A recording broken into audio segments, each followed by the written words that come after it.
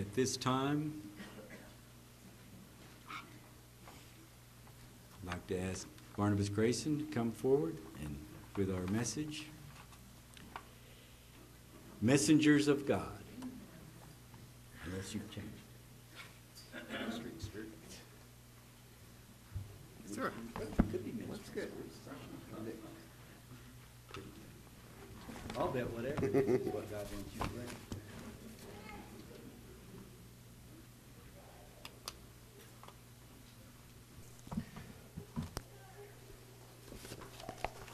Good afternoon. I suppose by now there is no Hebrews 14:1. If you've read the bulletin, that is. Okay, I didn't know that until I started coming up here. I'm a little dyslexic, I guess. It should be Hebrews 1:14 from whence this sermon is to be today. I kind of realized I was that way when I was young. I first wrote my name and spelled it Barnadas. Turned it around. It's supposed to be Barnabas.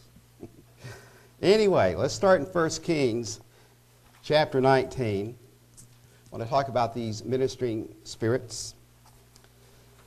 Ahab told Jezebel all that Elijah had done, and withal how he had slain all the prophets with the sword.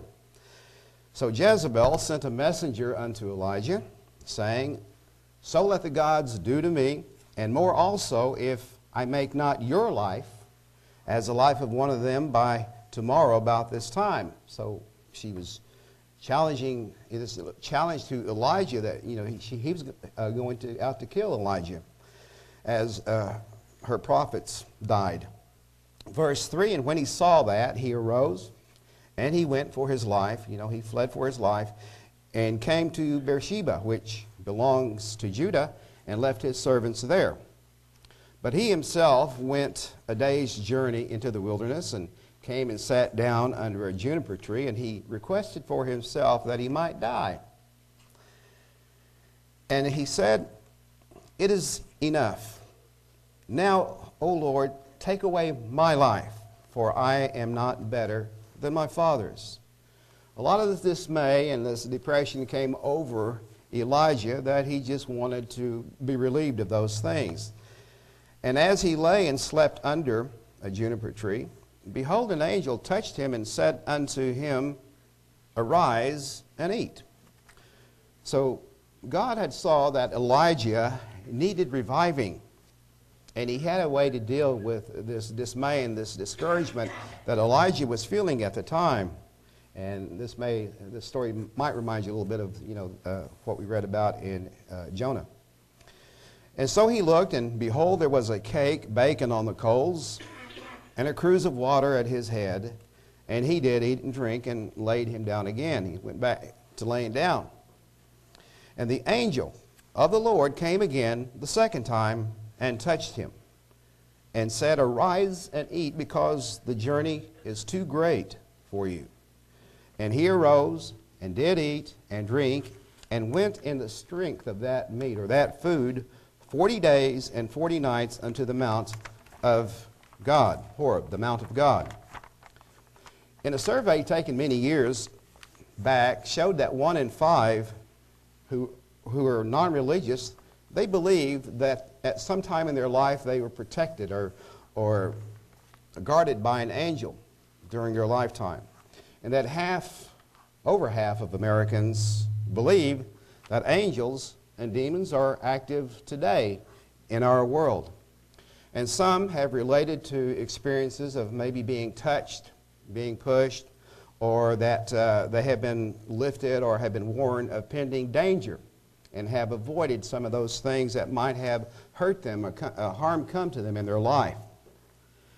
And sometimes out of nowhere, a person comes along to give comfort, to give relief, to give aid of some sort, sometimes to those who are hurt or even dying, that at that moment they are comforted by a being that is there.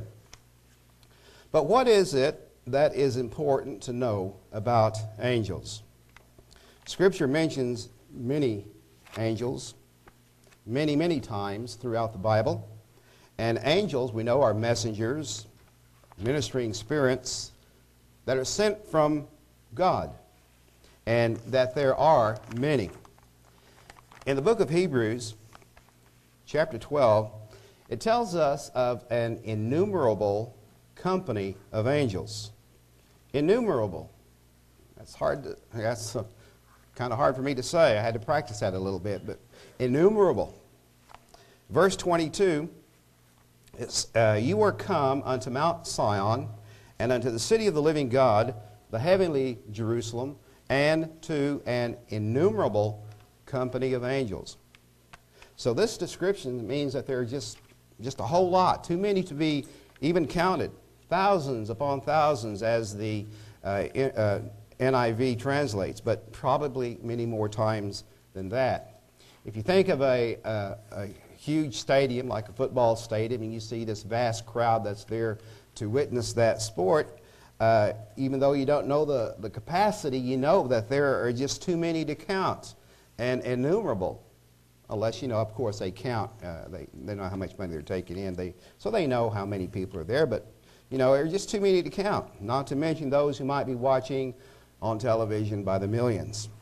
So this scripture here in verse 22 of Hebrews 12 gives us this vision of a great company of angelic beings within this heavenly city, wherever or however we may imagine that to exist.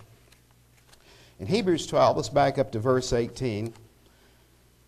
For you are not come unto the mount that might be touched, and that burned with fire, nor unto blackness and darkness and tempest.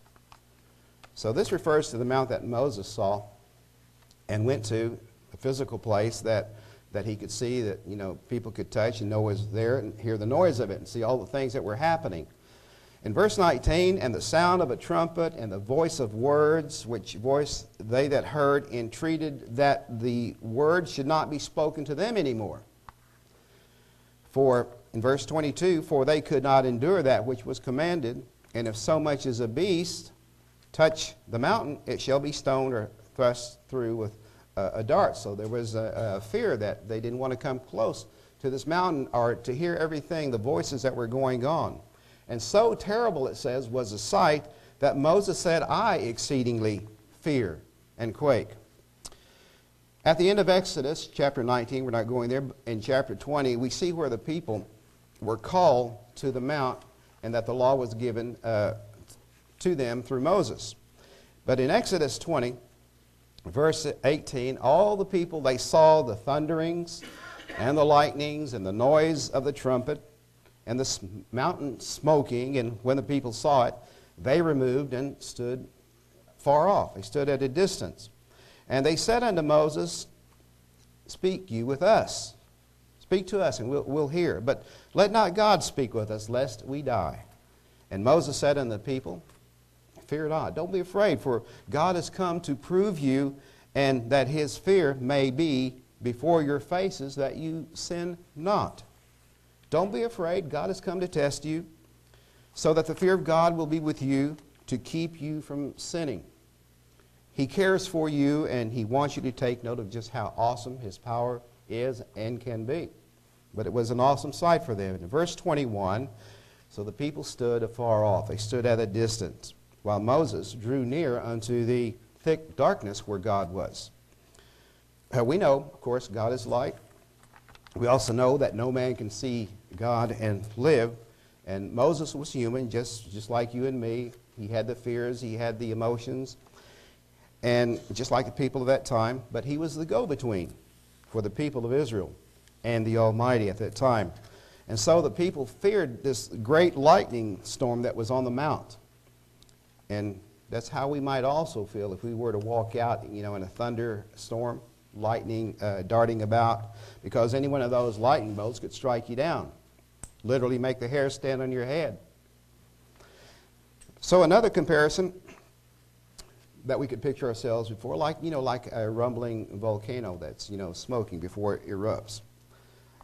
And Moses, of course, had his own fears about all that was happening there. So terrible was the sight that Moses said he feared. But he had to step forward. he had to trust in the eternal. Now, from other scriptures, we see that there were thousands of angels that appeared with the eternal before Moses at Mount Sinai and other places where Moses was called to come and commune with the eternal. In Deuteronomy chapter 33, verse 1, and this is a blessing wherewith Moses, the man of God, blessed the children of Israel before his death. And he said, the Lord came from Sinai, and rose up from Seir unto them. He shineth forth from Mount Paran, and he came with 10,000s of saints. From his right hand went a fiery law for them. Yea, he loves the people.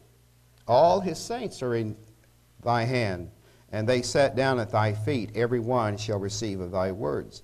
So we know that there is an innumerable multitude. See, I messed up on that. There is an innumerable multitude of these holy angels that are there to minister unto us. God has provided them, so their presence, is round about. And this is a blessing that Moses gave to make us aware that there are ministering spirits. And this knowledge is vital to us as we live out our life because there are angels among us. King David in Psalm 68:17, he reported this sighting, the chariots of God, 20,000 of them, even thousands of angels, the Lord among them when he ascended on high. You can imagine a sighting such as this. You look up and you see these bright shining objects, but you realize that they are like chariots, the only way he could describe them, but they were traversing the sky, going across the universe up high. These angels, why are they? What are they? What do they do? Can we see them, and do they see us? In Hebrews 1, verse 14, we see their part in the service of the eternal for his people. It says, are not they all ministering spirits, sent forth to minister for them who shall be heirs of salvation? So the duty of angels are as servants, they're as ministering spirits. Angelos is the translation from the Greek, which means messenger. And in verse 7, and of the angels he saith, who makes his angels spirits. And the ASV, the American Standard Version, and also the NIV translate spirits as wind, and his ministers a flame of fire. So spirits are like wind, powerful and dynamic and invisible forces. Flames of fire, like, the only way I can picture it is like streaks of lightning. But it reminds us that it is Jesus, Christ, not the angels, that is the focus of our faith. Because they are a help and they are often unseen to those who trust in the eternal. Psalm 34, verse 7. The angels of the eternal, or the Lord, Yahweh or Jehovah, encampeth round about them that fear him and delivers them. O taste and see that the Lord is good. Blessed is a man that trusts in him. O fear the Lord, you his saints, for there is no want to them that fear him. We don't put our faith directly in these angels or in worship of them, because it is our trust in God that he will see to our deliverance through these ministering spirits. Hebrews chapter 2, verse 5. For unto the angels has he not put in subjection the world to come whereof we speak. So it's not the angels that he has subjected to this world that is to come, and we know that there is a world that is coming, a new age that is coming, because the angels have their own realm of existence, and they serve humankind in helping them attain unto that world that is coming, that world of immortality, that kingdom of God. Verse 6, but one in a certain place testified, saying, what is man that you are mindful of him? And you can put your name in there. What is so-and-so that you're mindful of him? Or the Son of Man. That's, that's everyone that you visit him. And we know that, God has made visits among people, nations, world over. So we know that the eternal God, He's mindful of every person who has ever lived and who lives today. He's mindful of you, young or old, middle age. He visits you. Verse 7, you made Him a little lower than the angels. You crowned Him with glory and honor, and did set Him over the works of your hands. So man was created, we see, lower than the angels, but He set man over the works of His hands, the creation round about Him. All that is, in the seas, the forests, beneath the ground, in the sky above, things seen and unseen, like the forces of nature. In verse 8, you have put all things in subjection under His feet. For in that He put all in subjection under Him, He left nothing that is not put under Him. But now we see not yet all things that were put under Him. So at the present time, man doesn't see or does he have everything under his subjection. He does not have everything under his control or authority. We know the weather, that man is trying to tamper with the weather so that they can create high and low pressures. They use these forces of energy and other things trying to manipulate the weather, cloud seeding and so on. But there's one thing that sometimes is very hard for us to control, and that's, our own human nature. And verse 9, we see Jesus, who was made a little lower than the angels for the suffering of death, crowned with glory and honor, that He, by the grace of God, should taste death for every man. So He has tasted death for each and every one of us. Though man is made a little lower than these ministering spirits, so humankind, unlike these ministering spirits, unlike the angels, we feel pain. We grow weary and tired. We hunger and we thirst. We're subject to many emotions and even to death. And Christ was made like unto a human being in that way, with all of those things that define human existence in the human body and in the human mind. But it became Him, for whom are all things, and by whom are all things, in bringing many sons unto glory, to make the captain of their salvation perfect through sufferings. So that's how we go on to this world that is coming. We have various sufferings and various things to deal with. But Jesus Christ is the pioneer. He's the author of that salvation. In verse 14, on down, and deliver them who through fear of death were all their lifetime subject to bondage. For verily He took not on Him the nature of angels, but He took on Him the seed of Abraham. So the angels had a nature, a particular nature, and human has its nature. But Christ took on flesh and blood, not the powerful, the immortal nature of angels. Christ became one of us, but without sin. And so these angels possess power, and they watch over those who belong to the Creator God. And they assist Him by helping those who seek the righteousness of Christ and the calling of God to be a son unto Him. Now, God is not helpless that He cannot do things for Himself, for, with God all things are possible. But with the angels, He shares power. He shares glory, and He also the plan that He has for the salvation of mortal man and bringing mortal man to a higher plane of existence, that as children and as sons of God. So as they watched over Christ, and we can see that in Scripture where the angels watched over, they watch over those who are in Christ, and that would include us.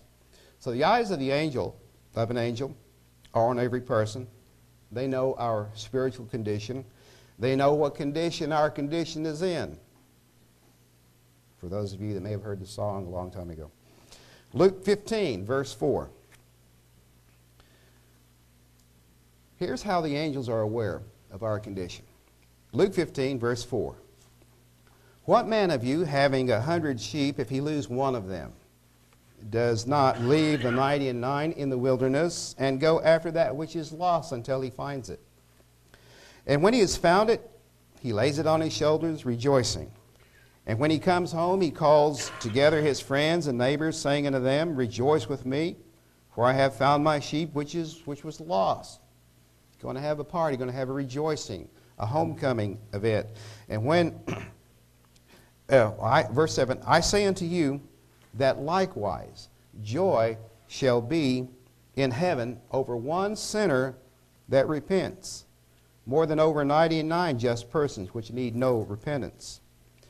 Either, and then verse 8, either what woman having 10 pieces of silver, if she lose one piece, does not light a candle and sweep the house and seek diligently until she finds it? You know, they had to have the candle in those days. We can just draw out our flashlight and look around for what we might have lost. Different ways in that way. But when she has found it, she calls her friends and her neighbors together, saying, rejoice with me, for I have found the peace that I was looking for, the peace that I had lost. She's happy. Likewise, in verse 10, I say unto you, there is joy in the presence of the angels of God over one sinner that repents. So we see that the angels have joy, they have emotion, and they rejoice that there are those who turn and repent and come to God and answer His call. And that's kind of like we might do if we rejoice over our children or someone we know for their accomplishments. In the same way, we take joy, just as the angels. Psalm 91, in times of trouble, this we are to know, that we can look for deliverance from Him. Because we know that there is a time coming when there will be great tribulation. Psalm 91 verse 1, he that dwells in the secret place of the Most High shall abide under the shadow of the Almighty. I will say of the Lord, He is my refuge and my fortress, my God, in Him will I trust. Verse 3, surely He shall deliver you from the snare of the fowler and from the noisome pestilence. He shall cover you with His feathers, and under His wings shall you trust. His truth shall be your shield and buckler. You shall not be afraid for the terror by night, nor for the arrow that flieth by day, nor for the pestilence that walks in darkness, nor for the destruction that wastes at noonday. There are many perils and evils that exist in our world. They pose a constant and daily threat to us in some way. But those times that are ahead, where uncertainty is going to reign as chief, it's going to call for holding fast to the faith in spite of a lot of doubtful circumstances. Verse 7, it says, 1,000 shall fall at your side and 10,000 at your right hand, but it shall not come nigh you. You know, there's a lot of things that are happening in the world where, thousands are being killed. Thousands are coming to disease and epidemics of that sort. But we here in blessed America, we're protected in a way such as that. Only with your eyes shall you behold and see the reward of the wicked, because you have made the Lord, which is my refuge, even the Most High, your habitation. There shall no evil befall you, neither shall any plague come nigh your dwelling, for He shall give His angels charge over you to keep you in all your ways. So He's going to charge the angels over us to keep us in all His ways. They shall bear you up in their hands, lest you dash your foot against a stone. You shall tread upon the lion and adder, the young lion and the dragon shall you trample under feet. Because He has set His love upon me, therefore will I deliver him. I will set him on high, because he has known my name. He shall call upon me, and I will answer him. I will be with him in trouble. I will deliver him and honor him. With long life will I satisfy him and show him my salvation. We see this was a promise made to Israel, and it still holds true today. But how would you live if you knew that the angels were watching you? In 1 Corinthians chapter 4, we notice that we are a spectacle to them.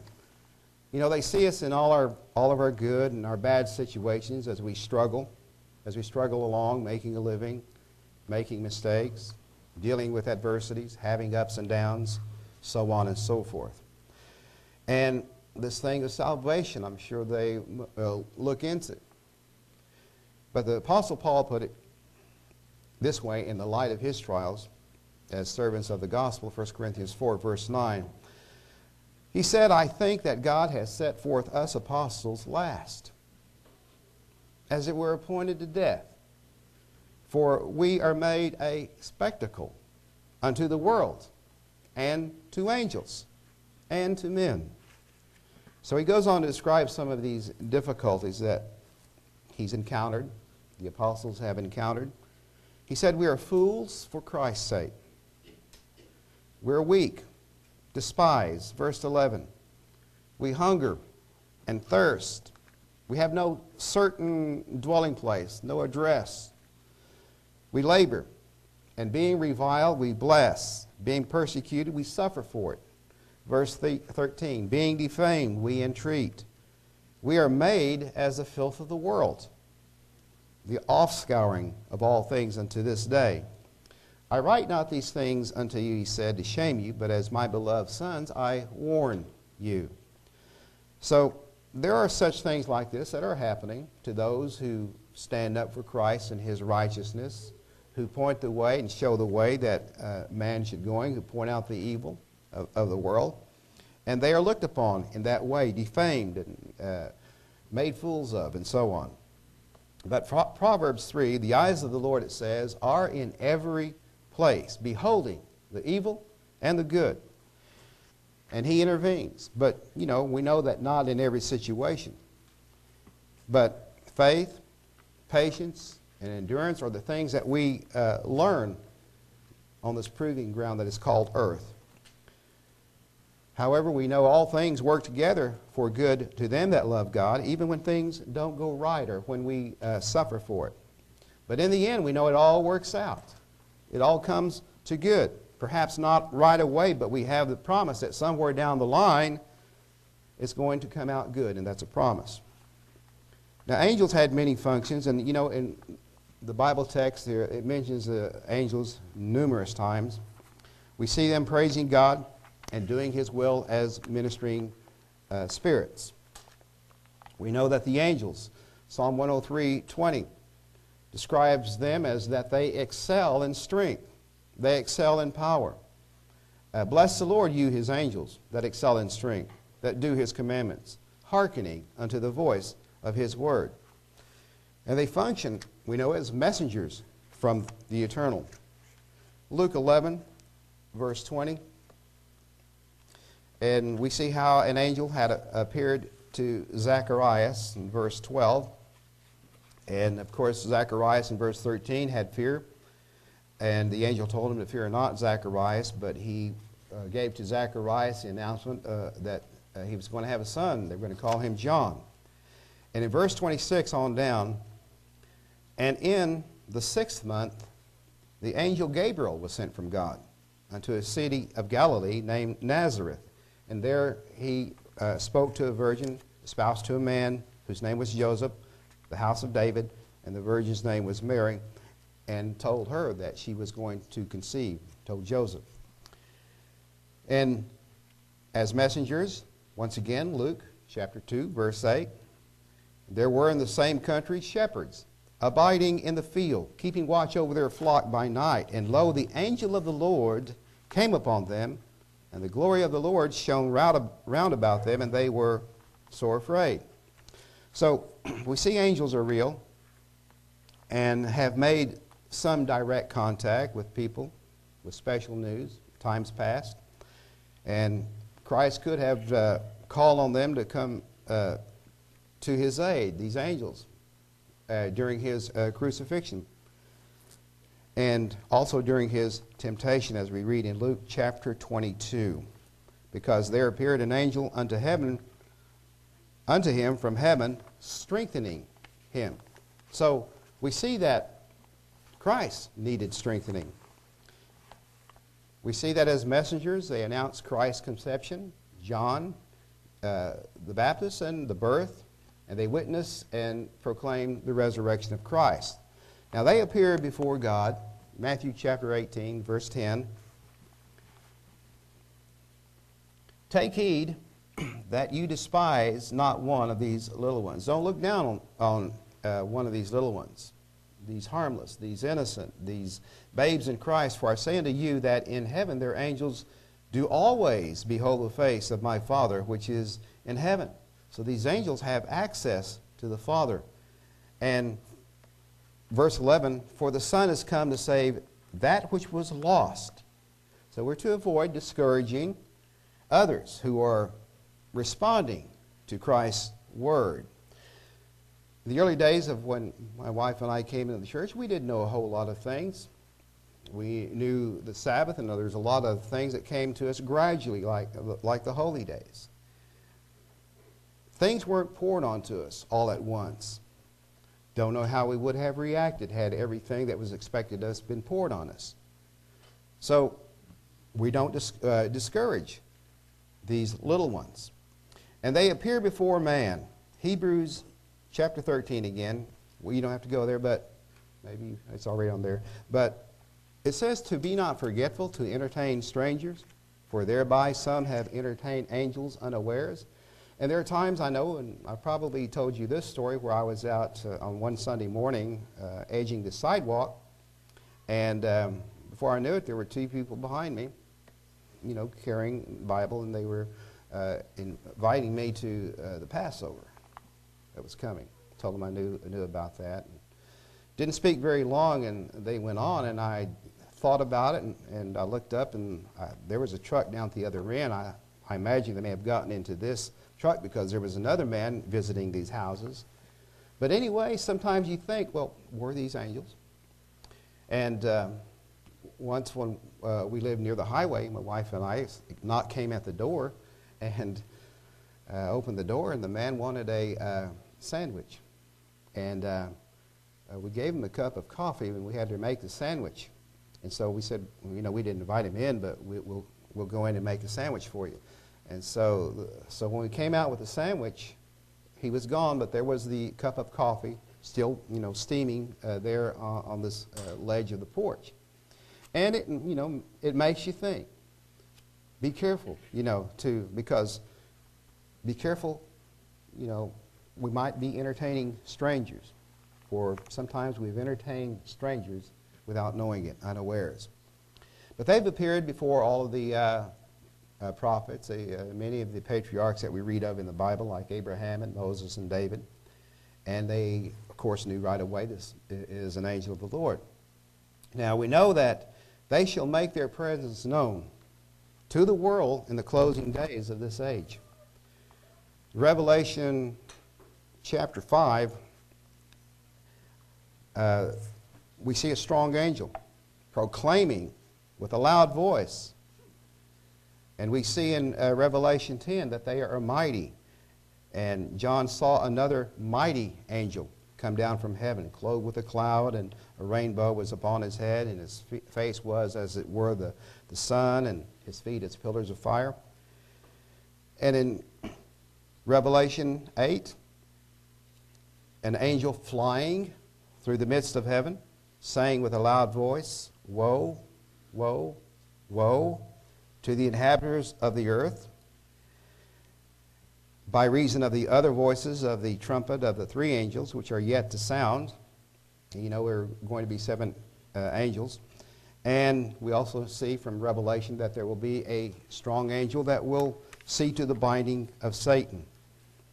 We also see in Matthew 13, verse 41, that angels will also accompany Christ on his return. Matthew 13:41, the Son of Man shall send forth his angels, and they shall gather out of his kingdom all things that offend and them which do iniquity. Verse 49, so shall it be at the end of the age. The angel shall come forth and sever the wicked from among the just. Now we can go to 1 Thessalonians 4, chapter 4, verse 16. The Lord himself shall descend from heaven with a shout, with the voice of the archangel, and with the trump of God, and the dead in Christ shall rise first. Then we which are alive and remain shall be caught up together with them in the clouds to meet the Lord in the air, and so shall we ever be with the eternal. You have to imagine that time when just suddenly the earth, you just leave the earth beneath your feet and you're off into those clouds. You know, when you're young and you've never ridden in an elevator, you know, you like that sensation. And then as you get older, you like the sensation that you feel on a roller coaster. And when you're going up, you have this thrilling experience, this wow, this awesome experience of just where you just want to shout because you've never felt that sensation before. And this is what is going to be when we rise in the clouds to meet the Lord in the air and ever be with him. Verse 18, wherefore it says, comfort one another with these words. Angels, we know, were created. They sang for joy at the creation of the world. They're spirit beings. They are immortal. They're powerful. They have emotions, you know, like joy in the conversion of a sinner. And they're organized in ranks. And we know that Michael, the archangel, when contending with the devil, he disputed about the body of Moses, dared not bring a railing accusation against him, but said, the Lord rebuke you. They minister to believers, just as we read to Elijah. They can also deliver if there is a need to deliver. In Acts chapter 12, about the time that Herod the king stretched forth his hands to vex certain of the church. And he killed James, the brother of John, with a sword. And because he saw it pleased the Jews, he proceeded further to take Peter also. And then were the days of unleavened bread.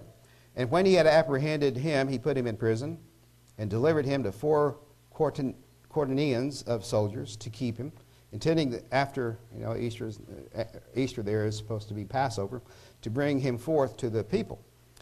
Peter therefore was kept in prison, but prayer was made without ceasing of the church unto God for him. And when Herod would have brought him forth, the same night Peter was sleeping between 2 soldiers, bound with 2 chains, and the keepers before the door kept the prison. And behold, the angel of the Lord came upon him, and a light shined in the prison. And he smote Peter on the side and raised him up, saying, arise up quickly. And his chains fell off from his hands. And the angel said unto him, gird yourself, bind on your sandals. And so he did.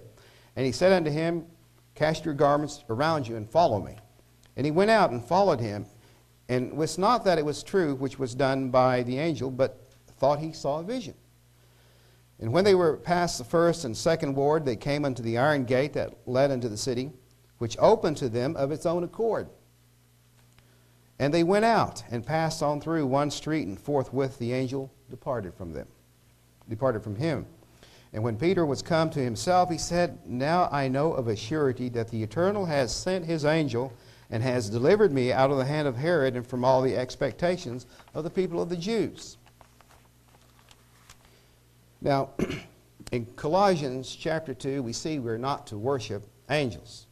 Verse 18 says, of 2 Colossians, let no man beguile you of your reward in a voluntary humility and worshiping of angels, intruding into those things which he has not seen, vainly puffed up by his fleshly mind.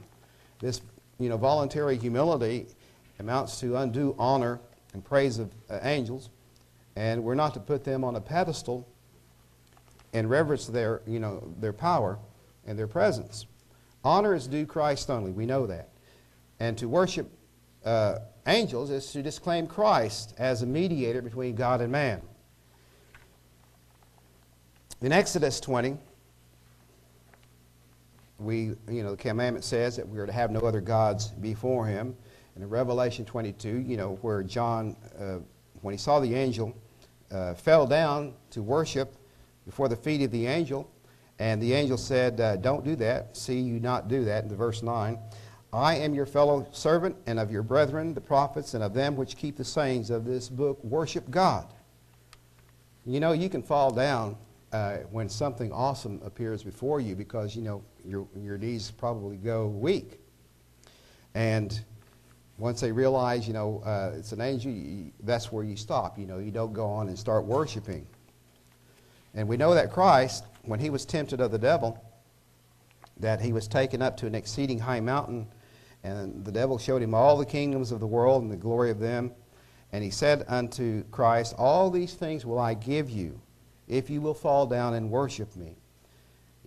That's what Satan wants us to do. He wants us to worship him, turn our eyes off of Jesus Christ. And then said Jesus unto him, Get you hence, Satan, for it is written, You shall worship the Lord your God, and him only shall you serve.